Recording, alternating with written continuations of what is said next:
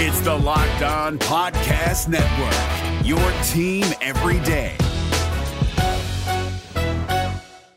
This is your invitation to a masterclass in engineering and design. Your ticket to go from 0 to 60 with the Lexus Performance Line. A feeling this dynamic is invite only. Fortunately, you're invited. Experience the exhilaration of the Lexus Performance Line and some of the best offers of the year on select models at the Invitation to Lexus sales event, now through April 1st. Experience amazing at your Lexus dealer. Kyle Krabs here, host of Locked On NFL Scouting. Join Joe Marino and me every day as we provide position-by-position analysis of the upcoming NFL Draft. Check out the Locked On NFL Scouting podcast with the Draft Dudes on YouTube or wherever you listen to your favorite podcasts. The Bengals play host to the Ravens again on wildcard weekend. We've watched the tape. What happened on Sunday that tells us what might happen next week? You are Locked On Bengals, your daily Cincinnati Bengals podcast. Part of the Locked On Podcast Network, your team every day.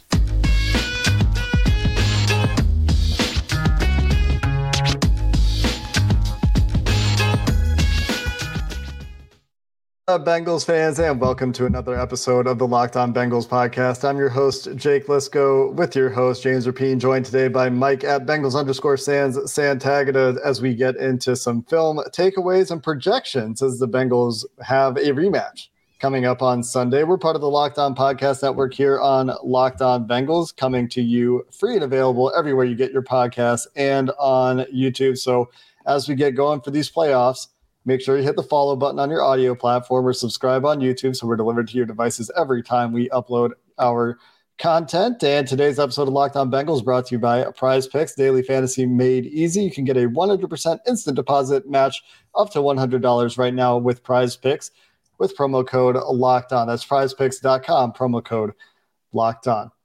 Guys, let's get started with the offense. There's been a lot of speculation on Bengals Twitter about how vanilla the Bengals may or may not have been on Sunday, especially on the offensive side of the ball where things were not clicking on all cylinders, which they really mostly were in the second half of the season. This obviously with comments from guys in the locker room from Brian Callahan about how the team was cognizant of the fact that there was a likely rematch coming does make some sense. So thinking about what we might see next weekend, and keeping that context in mind, Mike, was your takeaway that the offense was in some ways hiding things?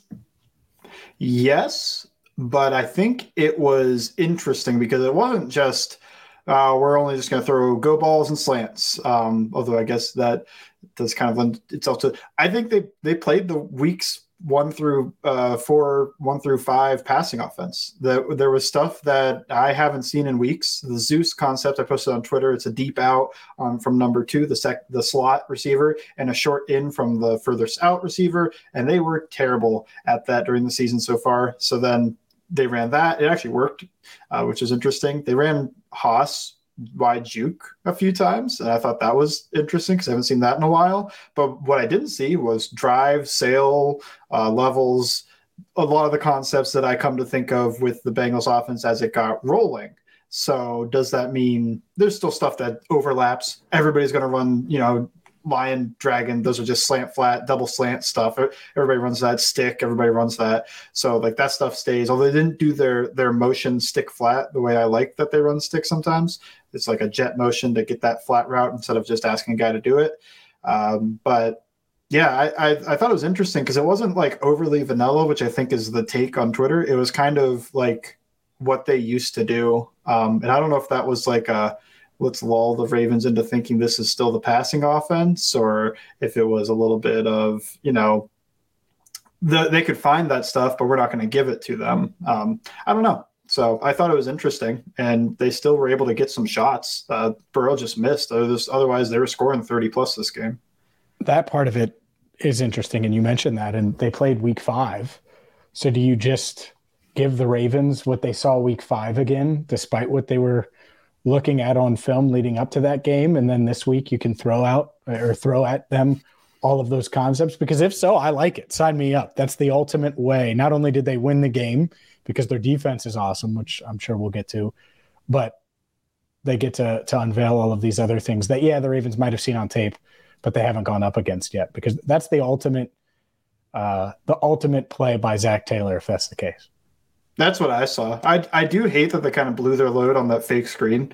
I thought that could have been a whole week-long setup of throwing all those screens, and then like first play of the game, next time go deep. Feel like it would have worked. Who knows? Yeah. Maybe the Ravens would have slow played it. I don't know. But that felt like like a revolver. You got like 6 shots. It's like, we blew one. We still got 5 more, but we blew that one and missed the touchdown.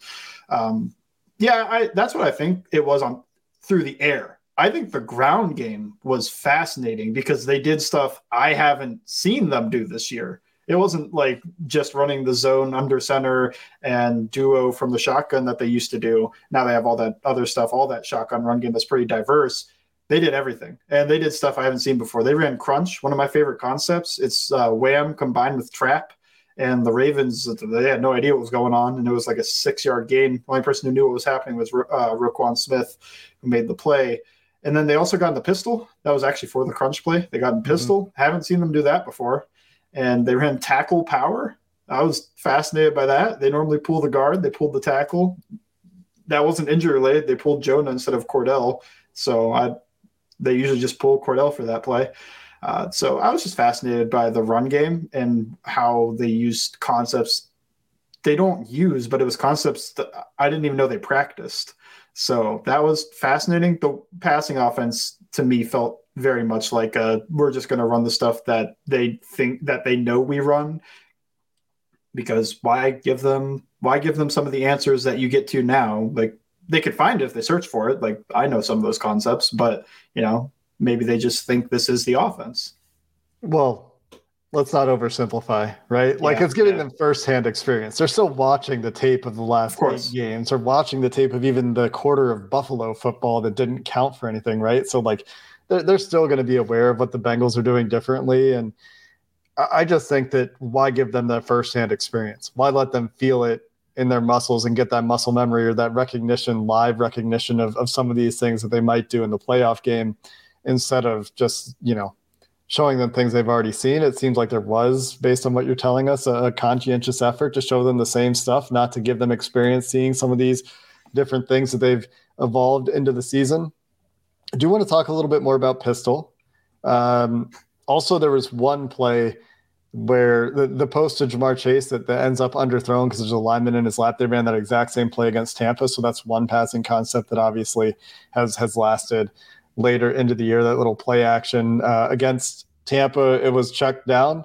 This time it goes deep, and it just seems like they can't really get that post unless they get a little bit better protection. The post is the alert on that. Exactly. So somebody has to basically mess up for that. Also, quarters versus Tampa. Quarters, you do get a good chance at throwing that post because they're going to match that guy vertically without help a lot of times.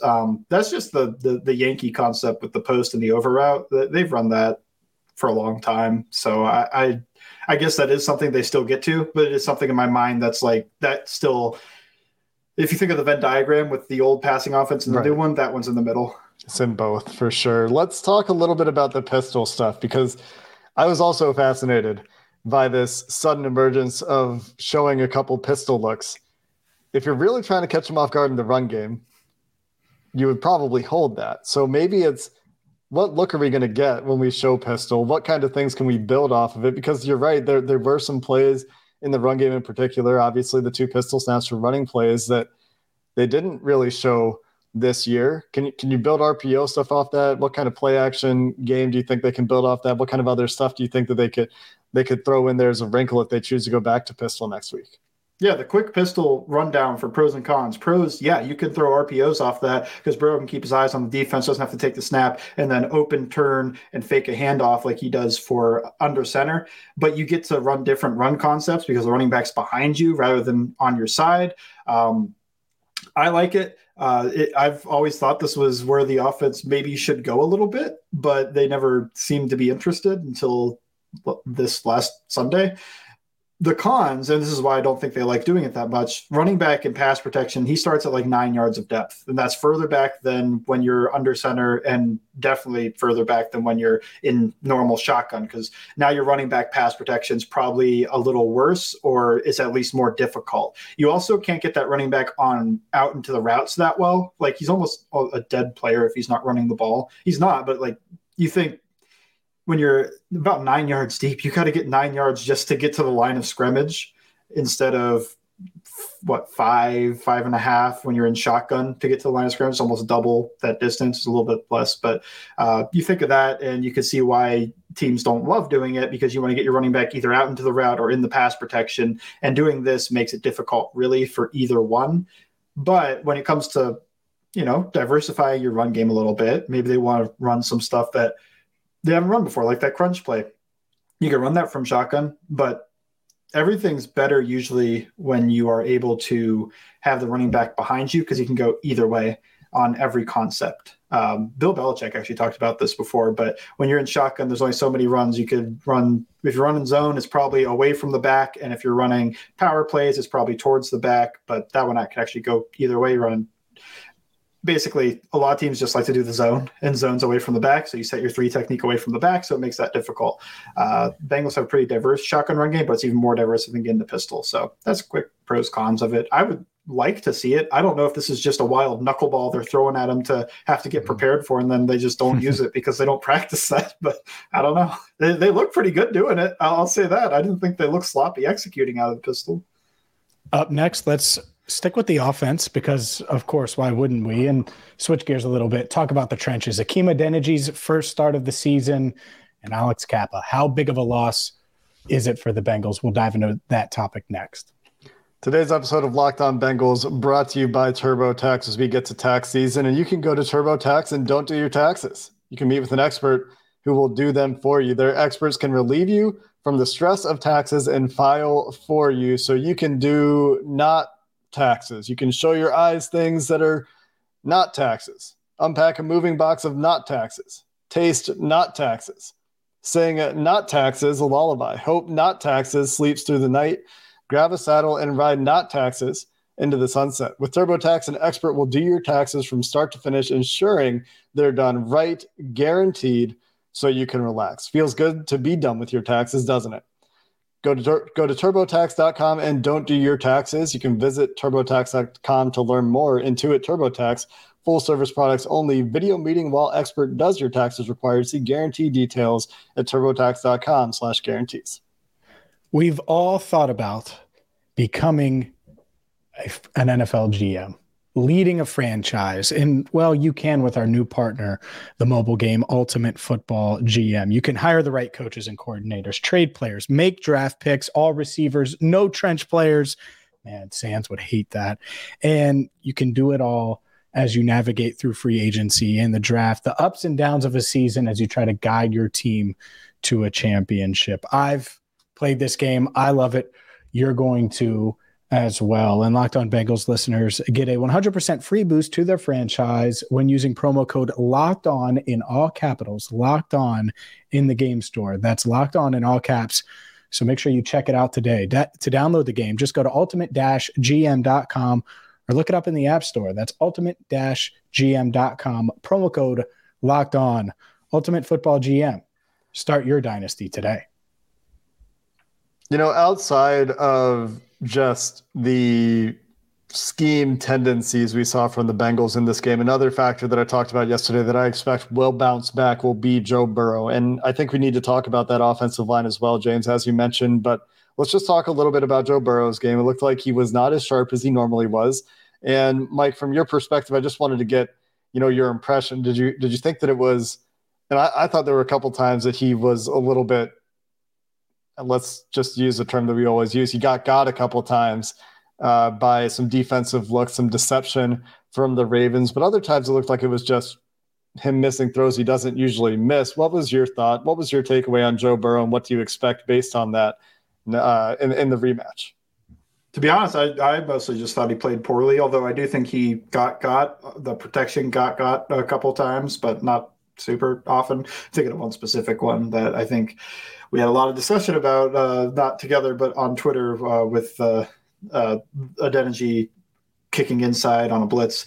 I mean, I think that for the most part, it was him not playing that well. I do think there's instances of nobody's open, and whether you want to blame that on the scheme or not, that's up to you. I think that the Ravens defensive backs did a really good job in this game, and just in general, I thought they did a good job.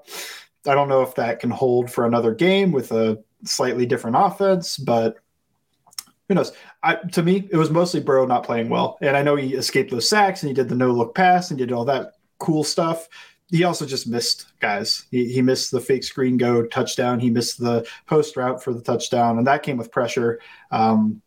He missed just in general. I felt like he was just off, missing. And then, yeah, like you said, the offense got a few times. I don't know if it was so much him as much as it was just they knew, or at least they got in good position for what the Bengals were running. He torched the Ravens last year. Obviously, they have a new defensive coordinator.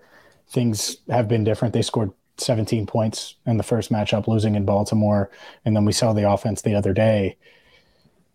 How do you expect Joe Burrow and what do you expect them to do on Sunday from finding a way to get him comfortable so where he's hitting those throws? Is it a lot of those same concepts? Do you think they completely go back to what they were doing against Buffalo and early against New England and in the second half of Tampa? I mean, they've been kind of up and down now for about a month, and I know they've won all of those games. But what do you expect to see on offense specifically from Joe Burrow before we dive into the offensive line?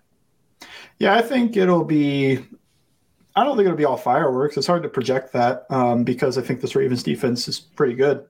They are good. But yeah, I do think that they'll be better. I mean, I think when you run the concepts that have been working a lot better, that they execute better against this defense it's not the 2000 Ravens. It's a good defense, but to me, they should be able to score on them.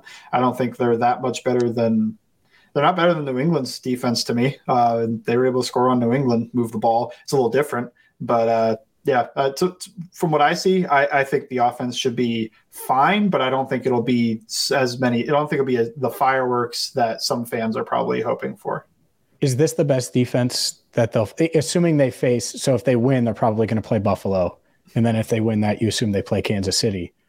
This is the best of those three defenses. Fair to say.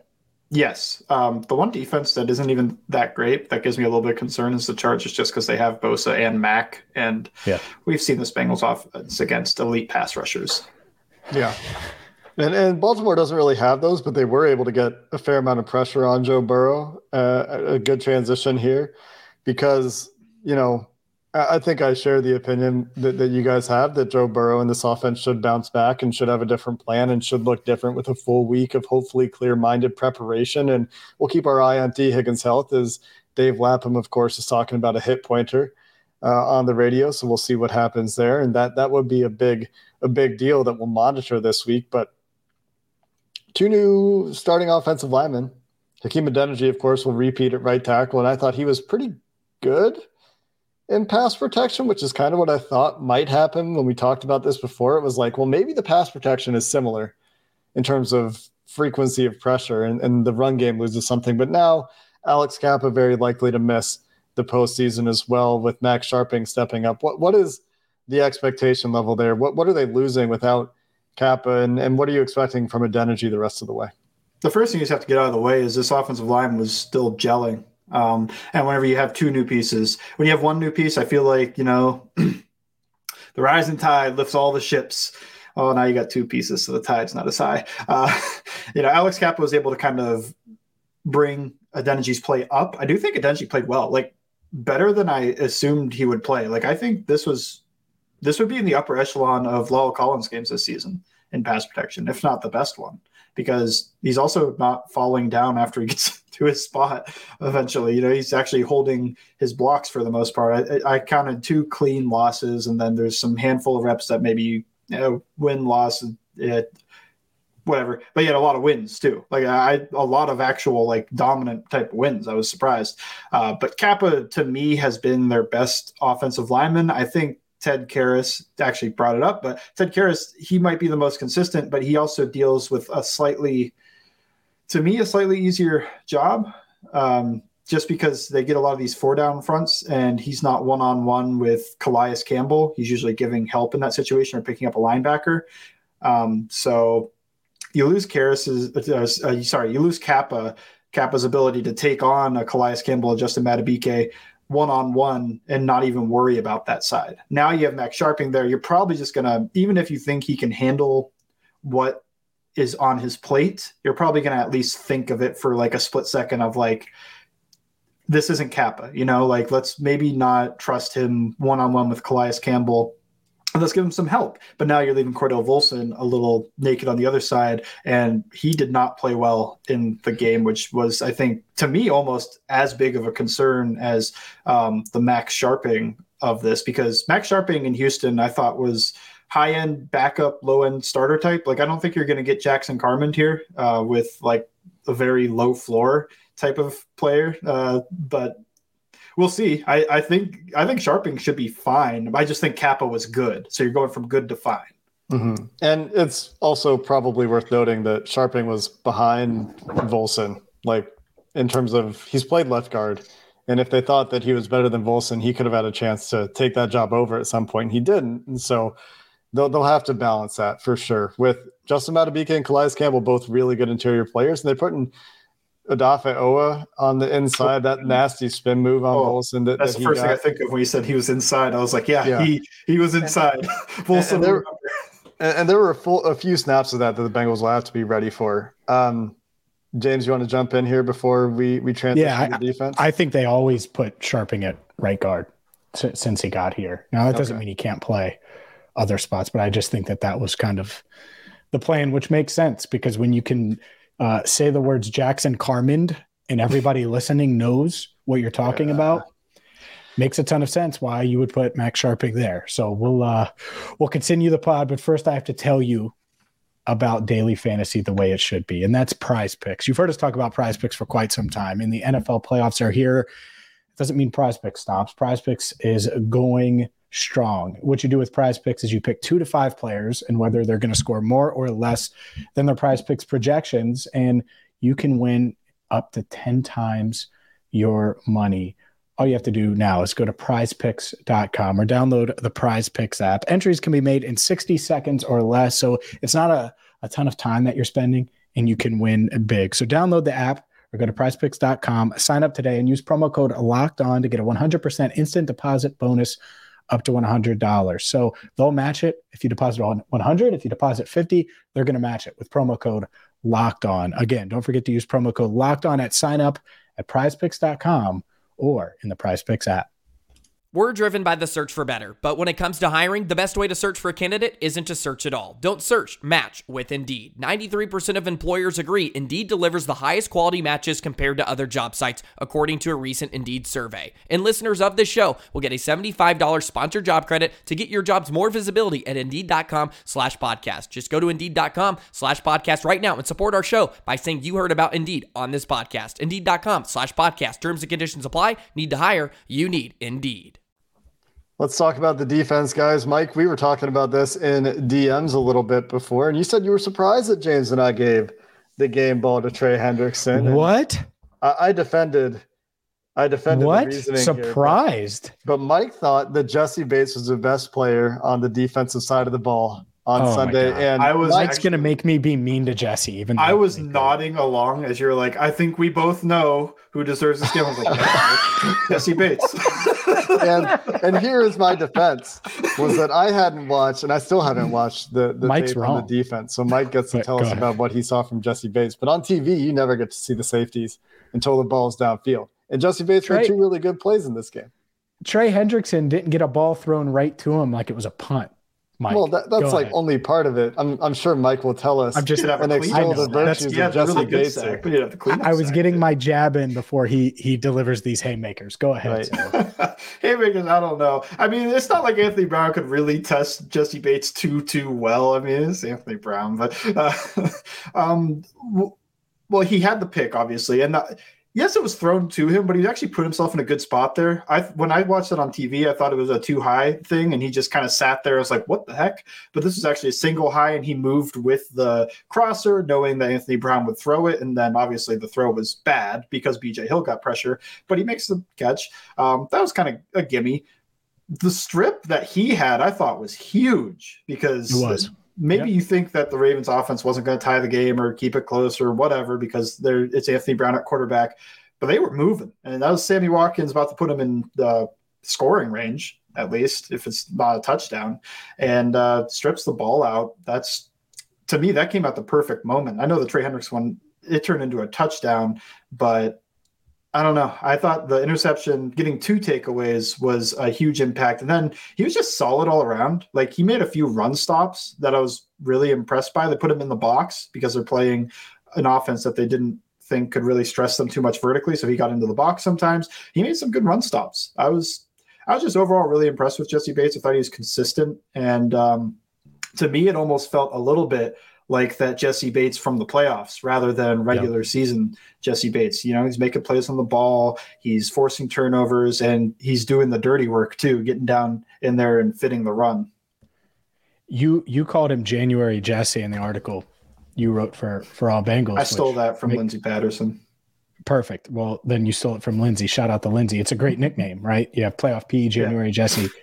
This is like the NCAA tournament when NBA owners finally tune in to March Madness and they're like, oh my God, Adam Morrison is so good. We got to get him on the team. And that's what Jesse Bates could do. Not that Jesse doesn't have talent. I'm not saying that. You could go Kemba Walker. He's just been all right this year. I don't think he's been great. I think he's been good. I would say it's better than last year in the regular season. Yeah. Last year it felt – I agree. But if he does what he did at last year's playoff run, he's going to get – one, I think they may end up in Phoenix. Two, he's certainly going to get paid. And one of these owners is going to look and be like, man, January Jesse. Heck, they may hashtag that or something when he ends up wherever he ends up. But he can make a lot of money is my point. He has as much incentive as anybody on this team to ball out over the next 4 or 5 weeks. What else did you see, Mike, from the defense that you think is translatable to the wild card game? For me, the trench matchup was one of the biggest things. Only Kevin Zeitler, as far as I know, was resting for that Ravens offensive front. And I thought that the ends in particular, Osai, Hubbard, and Hendrickson were all pretty solid to really, really good, depending on which player you're talking about. Hendrickson being the upper end of that, certainly, with his 18 snaps. But was there anything else that you think translates to the potential return of either Lamar Jackson or Huntley?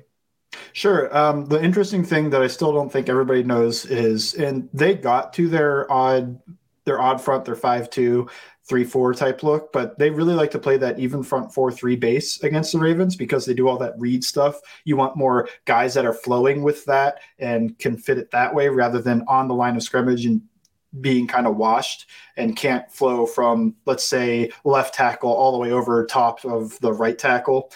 So I think they'll play more of that 4-3, especially if Lamar plays. But even if it's Huntley or Anthony Brown, the Ravens like a specific type of quarterback that can run that offense. I don't know if everybody knows that. They've been doing that since 2019, I think. Whenever Lou got here, they started that 3-4, but then they also started playing the 4-3 against the Ravens specifically. I also think that Can I ask a quick clarifying question there? When the Bengals go 4-3, is it the same personnel that they're using in base in their 5-2, or are they actually bringing a third traditional off-ball linebacker? Akeem Davis-Gaither on the field and kick off one of the defensive tackles. So Zach Carter, I guess, off and Akeem Davis-Gaither on. Mm-hmm. But yeah, I think that'll be interesting. I think they still want to get to their nickel plenty. I think they'll still do some pressures, which they still got to against Anthony Brown. And they showed some interesting. They showed some looks that they have used against Tampa is the one I'm thinking of, because they ran that 5-0 Logan Wilson over the center and then 4 down defensive linemen, and then they stunt 2 of them to the left, and then the other guy loops all the way around. That's how they got the strip sack on Tom Brady. The 3-man stunt, right? Yep, they ran that again. They didn't get a sack, but I thought it was interesting because I don't think the defense held back as much as I thought the offense tried to do some stuff that was like, we're going to kind of play a little coy and try to, just not show absolutely everything. I think they showed stuff, but they didn't show everything. Defense, I thought they didn't care. They were just showing whatever. Well, and I also don't think it'll be the same game plan if it's Lamar or even Huntley. Right. That's exactly it, right? Is there's going to be a totally different idea depending on a different quarterback, right? Yeah, I just think it's interesting to show the blitz path if you're hiding things. That I felt like, to me, that might have been something I would have saved, because you're still going to pressure those guys. They love pressuring Lamar. They still do. They were the team that first did it, and even when Lamar's gotten better against the blitz, in that game on, what was that? I don't remember if it was Sunday Night Football. They still showed blitzes. They brought blitzes against Lamar when he played. So I think it's interesting. I do think that they show some stuff, but it is different when you play Lamar. And the familiarity, like they face this Lou Anarumo defense now 4 times. And so that was the 4th time where it's like this version where they're capable of keeping Lamar at bay, and it's not a Lamar Jackson Madden fest. And so does it matter if it's Huntley or Jackson? Sure. I'm sure it'll be a bit different, but no Mark Andrews makes it tough too. J.K. Dobbins doesn't really change anything, but that was, certainly a topic of conversation. But I think it's going to be Huntley or Lamar for sure. Or you're not going to see Brown out there again. And so you're going to have to go out there and do what they've done the past 4 times, really. Because if you hold them to under 20, you feel good about it. And they've done that the past 4 times, correct? Yeah, they have. So yeah, the 17-point loss, 17-19 loss in week 5, certainly an anomaly for this Bengals team, especially of late, where they've shown the ability to get it done against pretty good defenses. And the Ravens, what we saw from them, and we'll have plenty of time to talk about this. This is before an injury report or anything like that. But, the big difference, I would say, that we saw with the Ravens is the team speed they have on defense is something that I think gives the Bengals a little bit of problems, especially in the running game. And they're just really good at tackling. I know that Jamar Chase ran through a couple, but it was a pretty impressive tackling performance from the Ravens. And Roquan Smith, for all the extracurriculars that went on, did play a pretty good game between the whistles, or before the whistle, I should say, as well, because, fast, good player for the Ravens that they added to that second level. So he got Jamar's attention for sure. Yeah, for a number of reasons, let's say. And we'll talk about that as the week goes on as well. The big takeaway for me regarding Roquan Smith is, and this is really simplifying it, don't let him get in your head, because I bet you he's going to try to next week. Anyway, guys, Mike, appreciate it. As always, great insight here as we take some lessons from the Week 18 tape and apply them to the wildcard game and some things we might expect there as we await injury reports for guys like T. Higgins and Lamar Jackson on the Ravens side of things. And we'll keep an eye on that throughout the week. We've got crossover Thursday coming your way for our next episode, as Kevin Oestreicher from Locked On Ravens will be back with us then. Until next time, thanks for listening to the Locked On Bengals podcast. Hooday, and have a good one. Hey, Prime members, you can listen to this Locked On podcast ad-free on Amazon Music. Download the Amazon Music app today. Is your team eliminated from the playoffs and in need of reinforcements? Maybe it's time for a rebuild, or maybe they're just a player or 2 away from taking home the Lombardi Trophy. Either way, join Keith Sanchez and Damian Parson for Mock Draft Monday on the Locked On NFL Draft Podcast. They'll tell you which college football stars your team will be taking in the 2024 NFL Draft. Check out Mock Draft Monday on the Locked On NFL Draft Podcast, part of the Locked On Podcast Network. Your team every day.